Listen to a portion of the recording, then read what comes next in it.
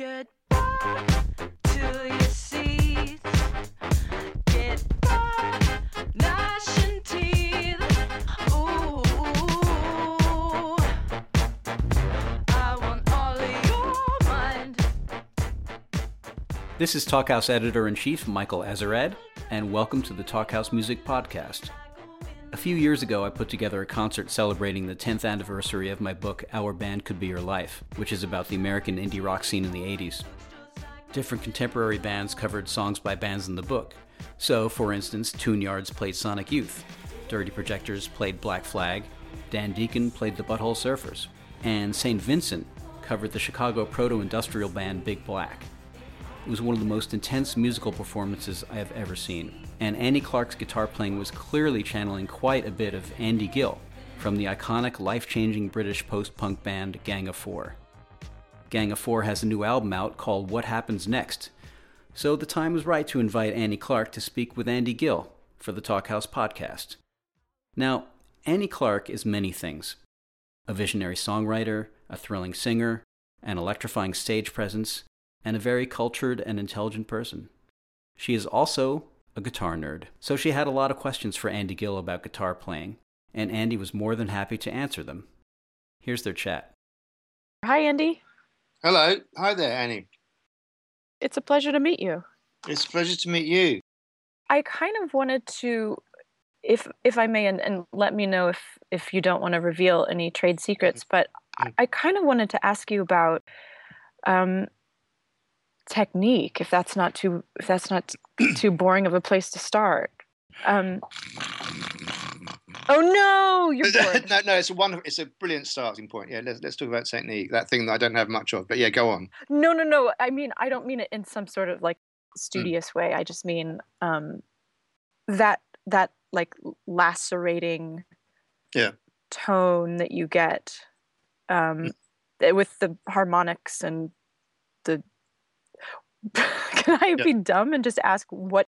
Because I was watching you last week from the early 80s playing like a Stratocaster, and I'd never heard a Stratocaster sound like that. I feel like Strats are, I don't know, this kind of like pantheon of normal guitar playing, and there's nothing normal about what you're doing with it, and it just doesn't even sound like a Strat. What sort of guitar do you play? I play. For a long time, I was playing those Harmony Bobcats. But then, just the cheap Sears guitar from the late '60s. Oh right, okay, that's good. Yeah. Cheap is good. Cheap is good. Yeah. But then I've sort of. There's a lot of things with the recent show that I have to have the upper frets, and I have to have like actually a fretboard that's a player kind of guitar. So I switched to that's right. These Music Man kind of I forget the model. The way I kind of set the EQ on the guitar amp is I just suck out around 500 or 600 hertz. Mm-hmm. And and then just take the level up to a point where it's sort of crunchy. Yeah. And so there's some bottom end, but the kind of the sort of lower mids or the mids are taken down, and then there's lots of top end. So that's and the Strat seem to the Strat is not as kind of big and rich as a Gibson. Mm-hmm. And it's got a sort of certain kind of thinness and attack to it. Technique wise, I remember being at school, and when I was kind of trying to figure out the guitar, and I was playing bits and pieces, and I was always not very good at learning other people's songs. Mm-hmm. Same. But were you the same? Yeah.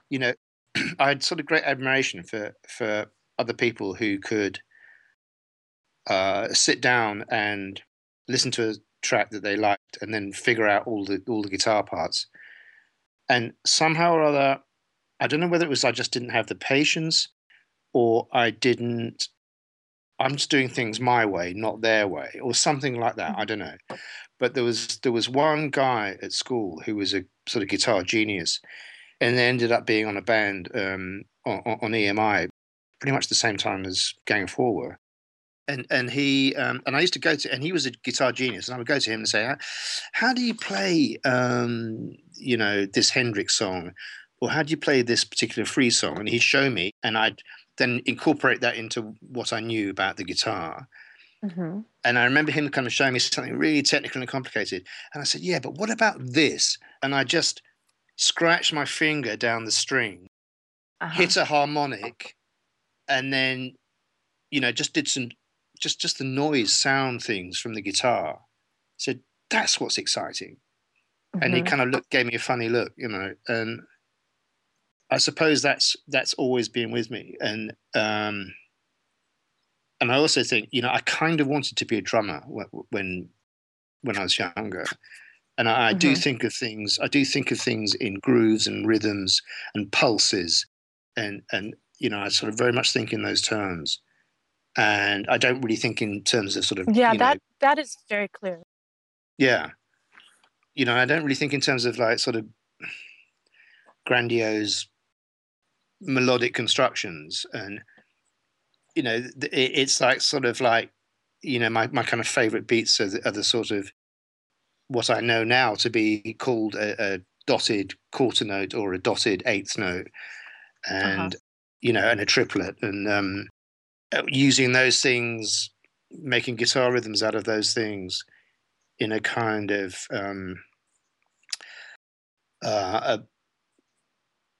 energetic kind of way, not in a sort of I think the energy is important. It seems to play some sort of fundamental role, but that was the kind of basis of where I came from with the guitar. I think of music in very visual terms, and it's interesting that you liken your playing to painting, because I tend to think of it as this, like, oftentimes very this cross-hatching. It's like strict cross-hatching that it grooves, but it's not it's a strict groove. It's not wobbly and serpentine exactly when you're in the riff zone. If I can ask you another kind of guitar nerd question, in terms of when you're doing the kind of more lacerating, feedbacky parts, are you relying on pedals and things like that, or is it? No, because I can hear you. Like when I was watching you play the Strat, I can hear you bending in a way that sounds like you're just bending the neck, because you didn't have a whammy bar or whatever. It's just and I think that kind of physicality, that combined with you sort of lurching about in this way, like you can hear you throwing your whole body into the guitar in a way that I think very, very few people do, and that's quite inimitable. I'm not sure there was a question. I always thought about the stage as theatre, and you're putting across stuff to the audience in what is sometimes called a sort of Brechtian way. In other words, a self-aware way that you're not pretending. You're not pretending very much, but there is artifice, and you're putting it across to the audience, and there's a very direct contact between you and the audience. And sometimes you are I'm playing the guitar and it's feeding back, and I'm a lost man. I'm stumbling around the stage, and I don't know where I'm going, and I don't know quite what I'm trying to say. And there may not be a whammy bar, so it may be a case of just holding the guitar with my right hand, and getting a hold of the neck with my left hand, and bending it one way or the other. And before, I mean, the album that I've just done, I think is a bit different, but prior to that, there's fairly minimal effects. And I don't say that as sort of out of any kind of pride, like, No, yeah. You know what I mean? It's like, so it's more natural and authentic because it's not really effects. I'm not saying that because I love effects, but it would basically be, how do you make a guitar feedback? Well, you basically add more gain and distortion and stuff. So it's like it's one pedal. It has to be the right pedal that like just pumps up the gain so that you get a feedback loop. You spoke about Brechtian performance and embracing the artifice. Do you feel like, where do you feel like that came from? Because I feel like a lot of people, especially let me think about this. Maybe I'm wrong. In the late 70s, there was this sort of push toward quote unquote authenticity. I mean, there was a reaction against, be it politically and also a reaction against the kind of stadium rock, overblown, bloated kind of rock and roll mythology or whatever. But it seems slightly counterintuitive to think that you at that time would embrace the artifice. I guess if we could unpack the idea of artifice and authenticity and exactly. I know they're sort of very loaded words that can mean, in different contexts, they can kind of mean the opposite of they can kind of mean anything really. I mean, authenticity is it's such a dangerous word, and people use it to market things and all that, and take it out of its proper meaning, which means authentic. But I think, well, one of the things that struck me, somewhere in the mid-70s, I saw the Grateful Dead in London, and they all sort of pretended that they were on stage. The audience was this massive sea of denim, and on stage, the fellas I think they even had like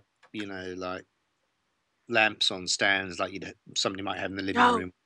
Oh yeah, we're just in the living room. Yeah. Yeah, we are in the living room. We pull up a seat.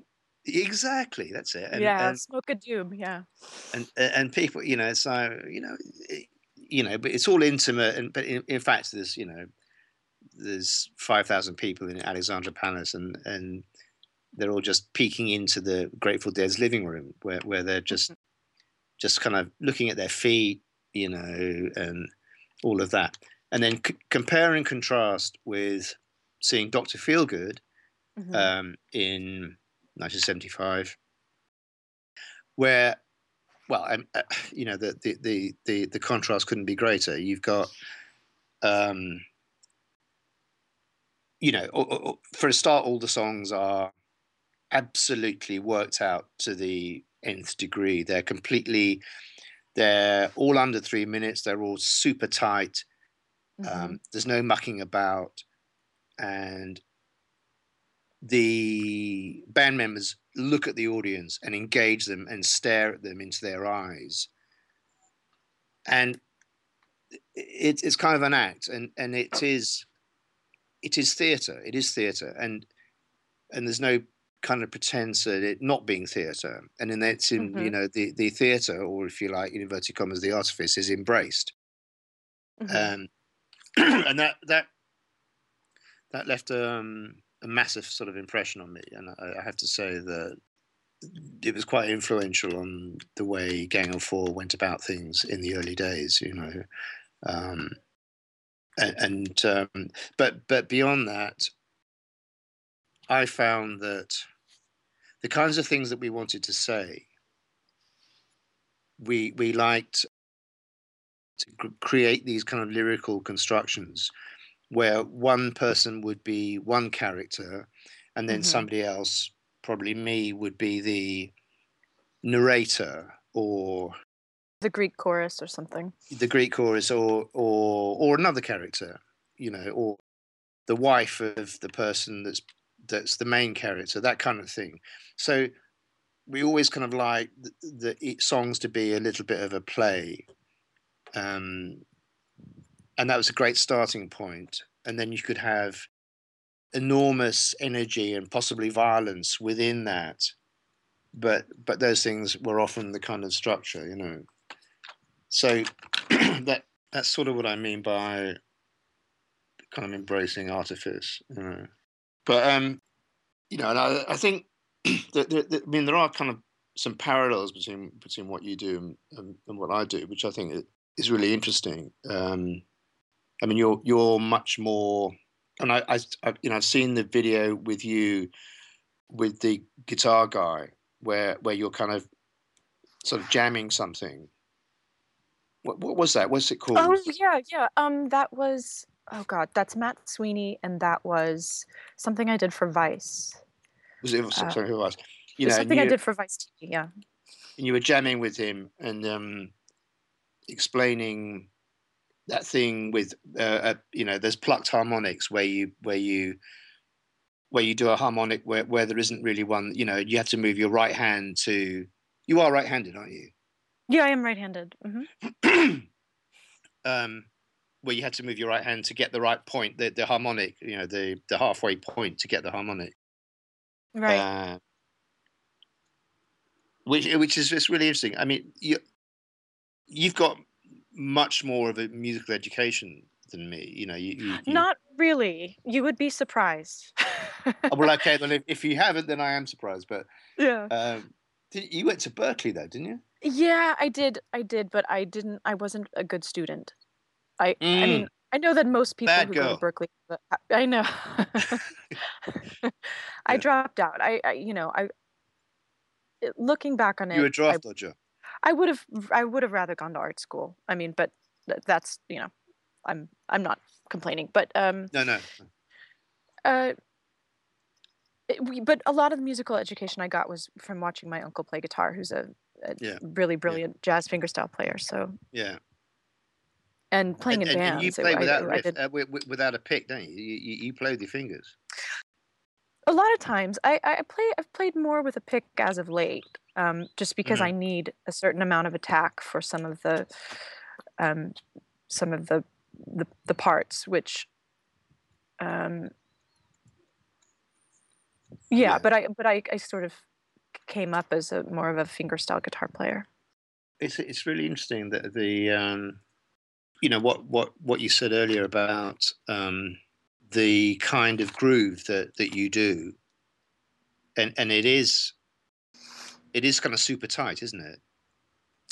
And then it's not fluid. It's not, as you say, serpentine, or it's not wiggly. It's not the same way that you were more influenced or more inspired by Dr. Feelgood than the Grateful Dead. I mean, there's I would agree with that. I would err on that. I'm not a big fan of that kind of formless jamming. Yeah. Which it doesn't seem like you are. Either. No. Yeah. I think we have that in common, that songs are pretty tightly structured. I mean, with some of the Gang of Four songs, it's with most of them, it's absolutely. I mean, there are some songs where there is allowed a degree of let's see what happens. I mean, actually, probably only one or two actually I can think of. There's a song called "What We All Want" from the second album, which is just this riff that goes on, and yeah, of course, it's incredibly simple, and that if I feel like it, I kind of muck around a bit, but that's the exception. So I mean, yours is kind of super constructed and tight with lots of your songs there's room for instrumental sections where the guitar is doing all kinds of things, and I think that's brilliant. And I love that there's a video up where I think you're doing is it a cover of a Black song? Is it Big Black? Big Black, I mean, yeah. Yeah.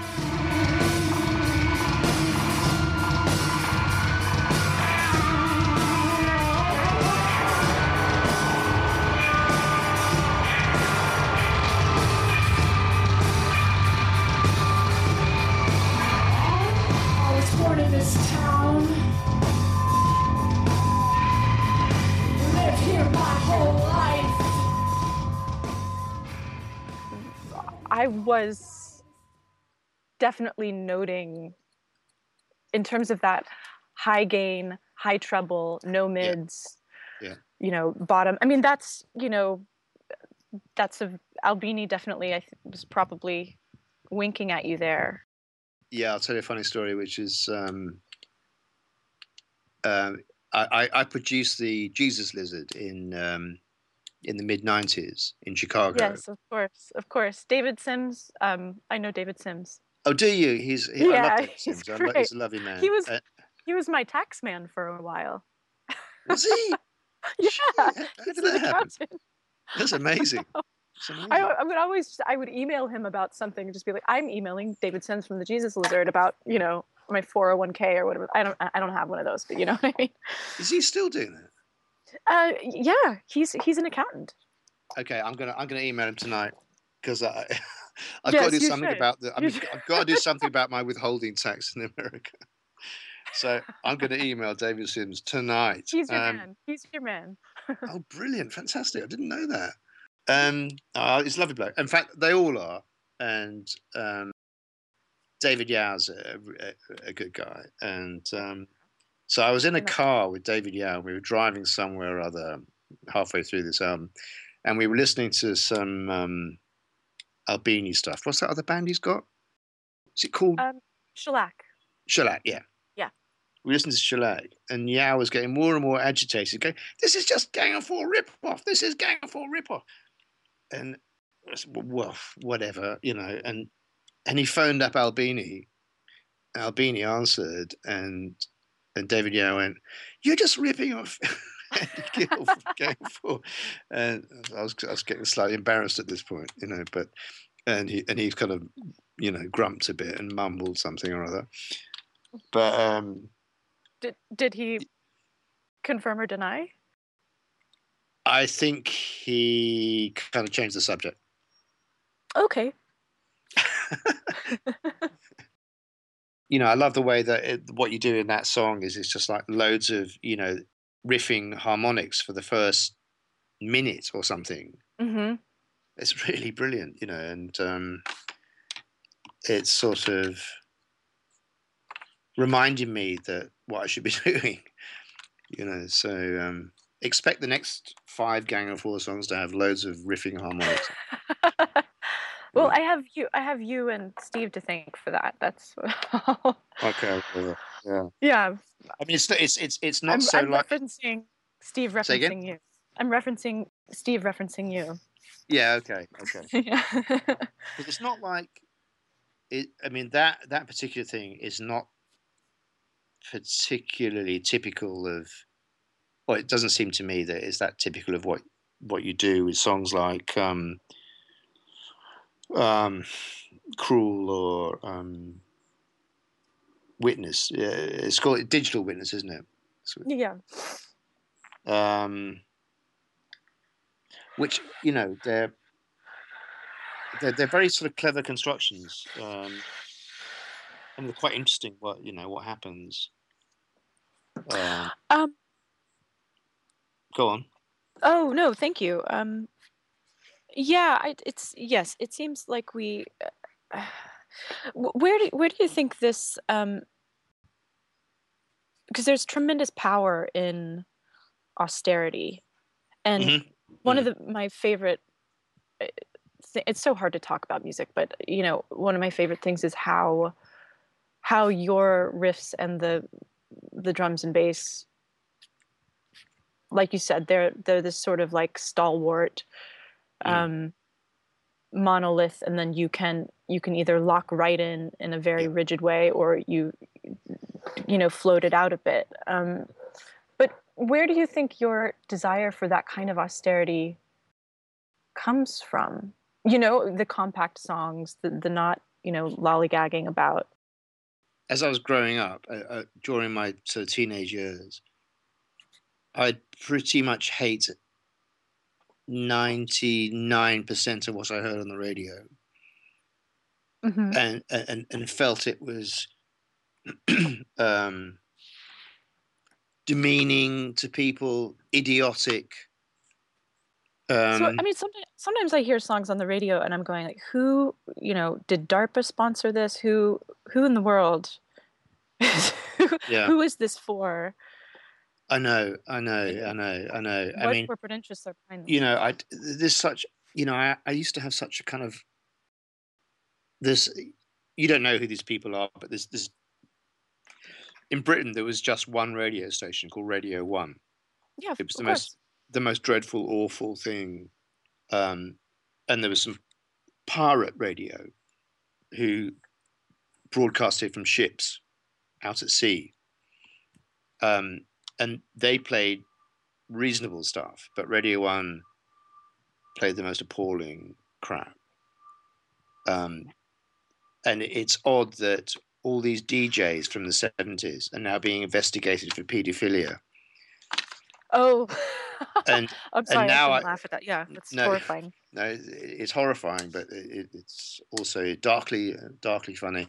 But they should be investigated for crimes against music. It's to me, there had to be something that was truthful and meant something, and and express things as I saw them.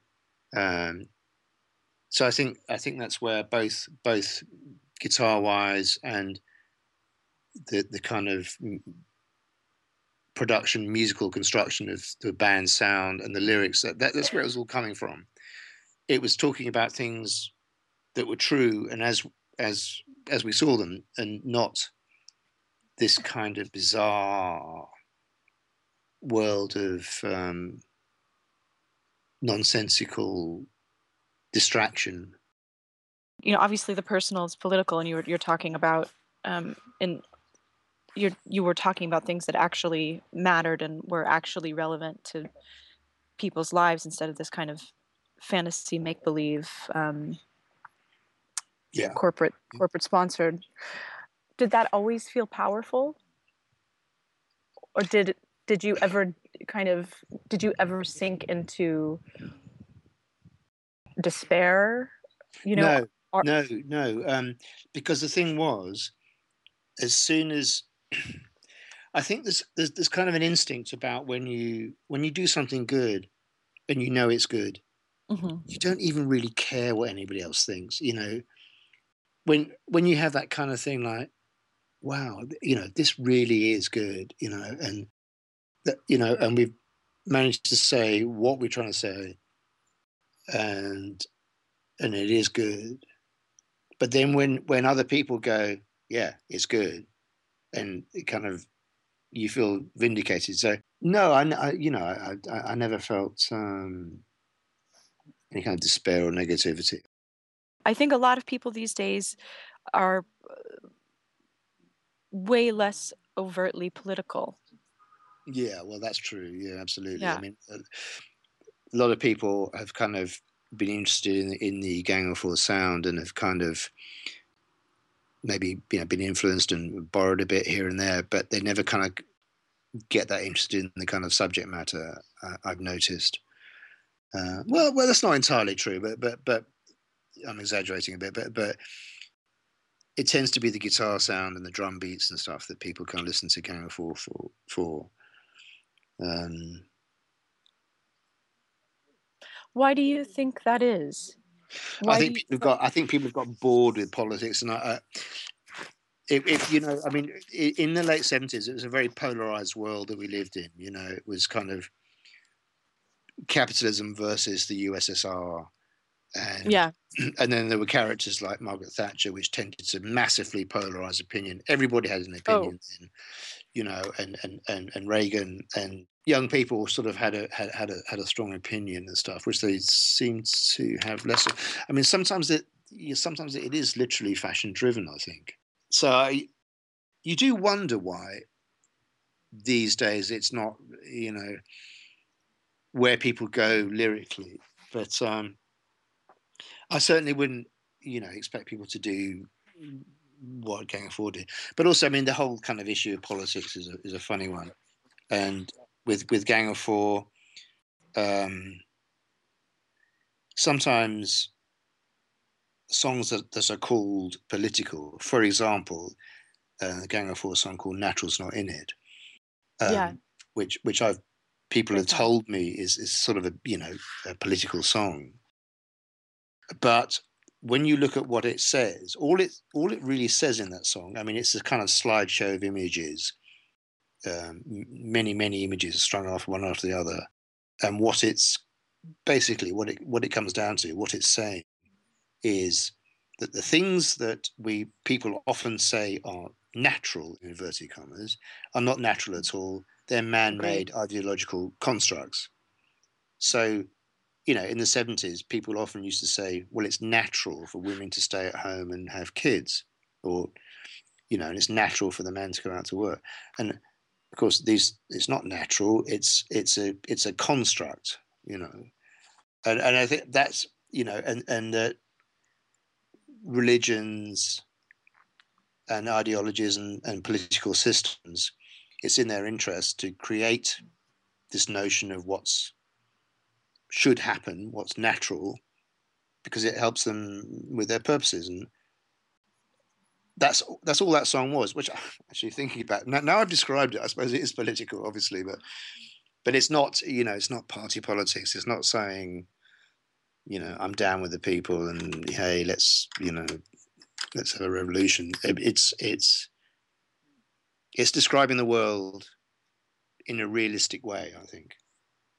So at some point or other, I have to ask you about your soccer video.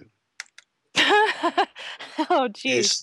I mean, you know, obviously you're already very cool, but now you're on kind of level 11 of coolness with demonstrating soccer technique.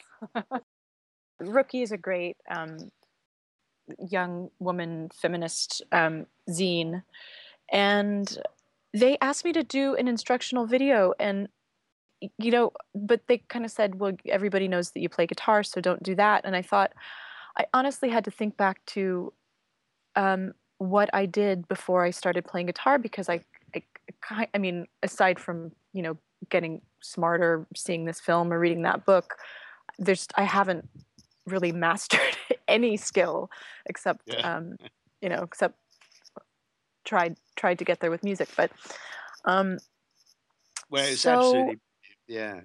Thank you. So yeah, I mean, I played soccer. You know, I'm from Texas, so everybody played sports, and I played at pretty much every sport. But soccer, I played and wasn't particularly aggressive or good at scoring goals or anything like that. Mm-hmm. But did manage to kind of perfect a skill, which is kicking a ball over my head, which has certainly did. No other applicable use for that. I mean, that's just that's all. It's totally impressive. Totally impressive. Well, thank you.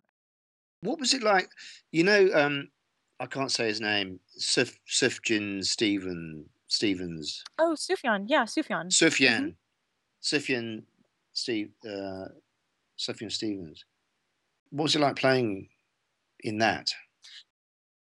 You know, I will say that speaking of, you know, artifice and authenticity and performance, I mean, I'm of the same mind that once you get up on stage, you're a performer, you ought to perform. And you know, I'm with you that I find the kind of idea of it's just me, just take me for me. I'm in my flip flops and a shirt and sit with an acoustic guitar. Like there's something about that construct that I actually find very inauthentic. But Exactly.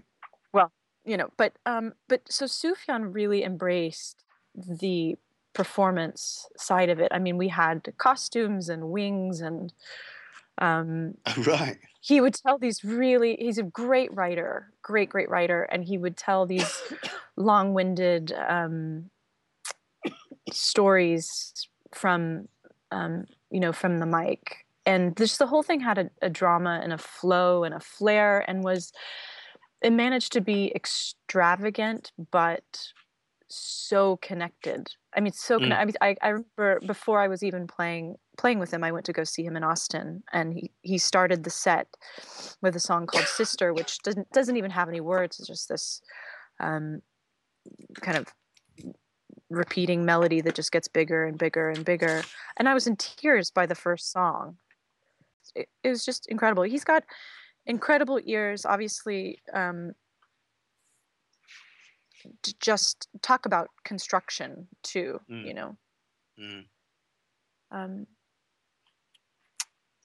although actually he has a few jammier bits than you might think. There's definitely some room to explore, where it but might go different ways. Yeah, a little bit. It's always kind of within the the context of a song. When you tour this new record, will you tour with some of the singers with Allison? No, not really. I mean, we'll probably do bits and pieces where we're in certain places, and it works out that way. But Jailer, as he is nicknamed, sings it. Does that dynamic feel the most comfortable to you, to have that other voice to bounce? Yeah. To be able to do the multi point of view and the commentary. Yeah. Yes. Yeah. Exactly. And some and there's a couple of songs on this new record which are very much like that, where I do one line, he does one line, I do one line, he does one line. So it's a back and forth, and it's integral to the song.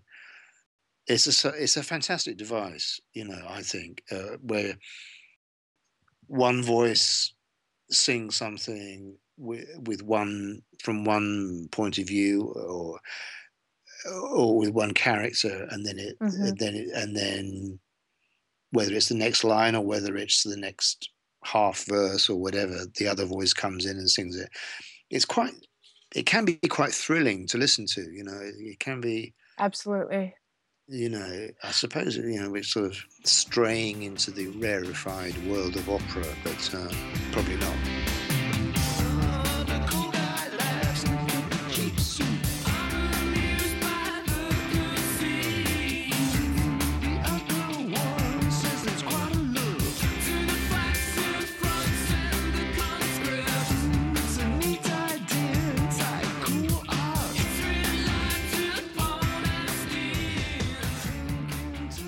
I can't think of another, for lack of a better word, rock band who's done it so effectively. I mean, maybe the B-52s had that kind of round robin thing going. Yeah, they did. And yeah. Slater-Kinney has two singers. They do that quite well. But I'm even trying to think of examples of bands who would have kind of done it before Gang of Four, and no one's coming to mind. I mean, obviously there's the Beatles or something, but that's you use it so differently than. Yeah, I mean, I suppose, I guess the Beach Boys did that a bit. Different voices would come in, but but the Beach Boys always sound monolithic. Sound monolithic. Yeah, I mean, they always sound, to me. I can't. The voices don't feel distinctive. Not that. Agreed. Yeah. Agreed. Yeah. Yeah. The band with Robbie Robertson and Lee Von Helmsley, they do that, and it's always a thrilling moment when when it goes from one voice to another. They don't do it that often, but when they do it, I love it. And another reference for this thing is there's a Bob Dylan track, Bob Dylan singing with Johnny Cash. Right. The Girl from the North Country. Have you heard that? Girl from the North Country. And no, I haven't. Dylan sings one verse, and then Johnny Cash comes in, and it's literally you get goosebumps. You get goosebumps. It just the change of voice, and the timbre, and you get a shiver. When it's I'm not comparing that level of greatness to Gang of Four, but it's just the whole different voice thing is I think is like super cool. I'm terribly sorry. I have to run to a meeting here. Andy, it was such a pleasure. I'd love to talk to you again soon. I'm sure we will. Yeah, I look forward to it. Thank you so much for taking the time. I'm such a massive fan. I don't know if I said that enough. Thank you for Thank you. Lovely talking. Really, really interesting. Thanks very much. My pleasure. Speak soon.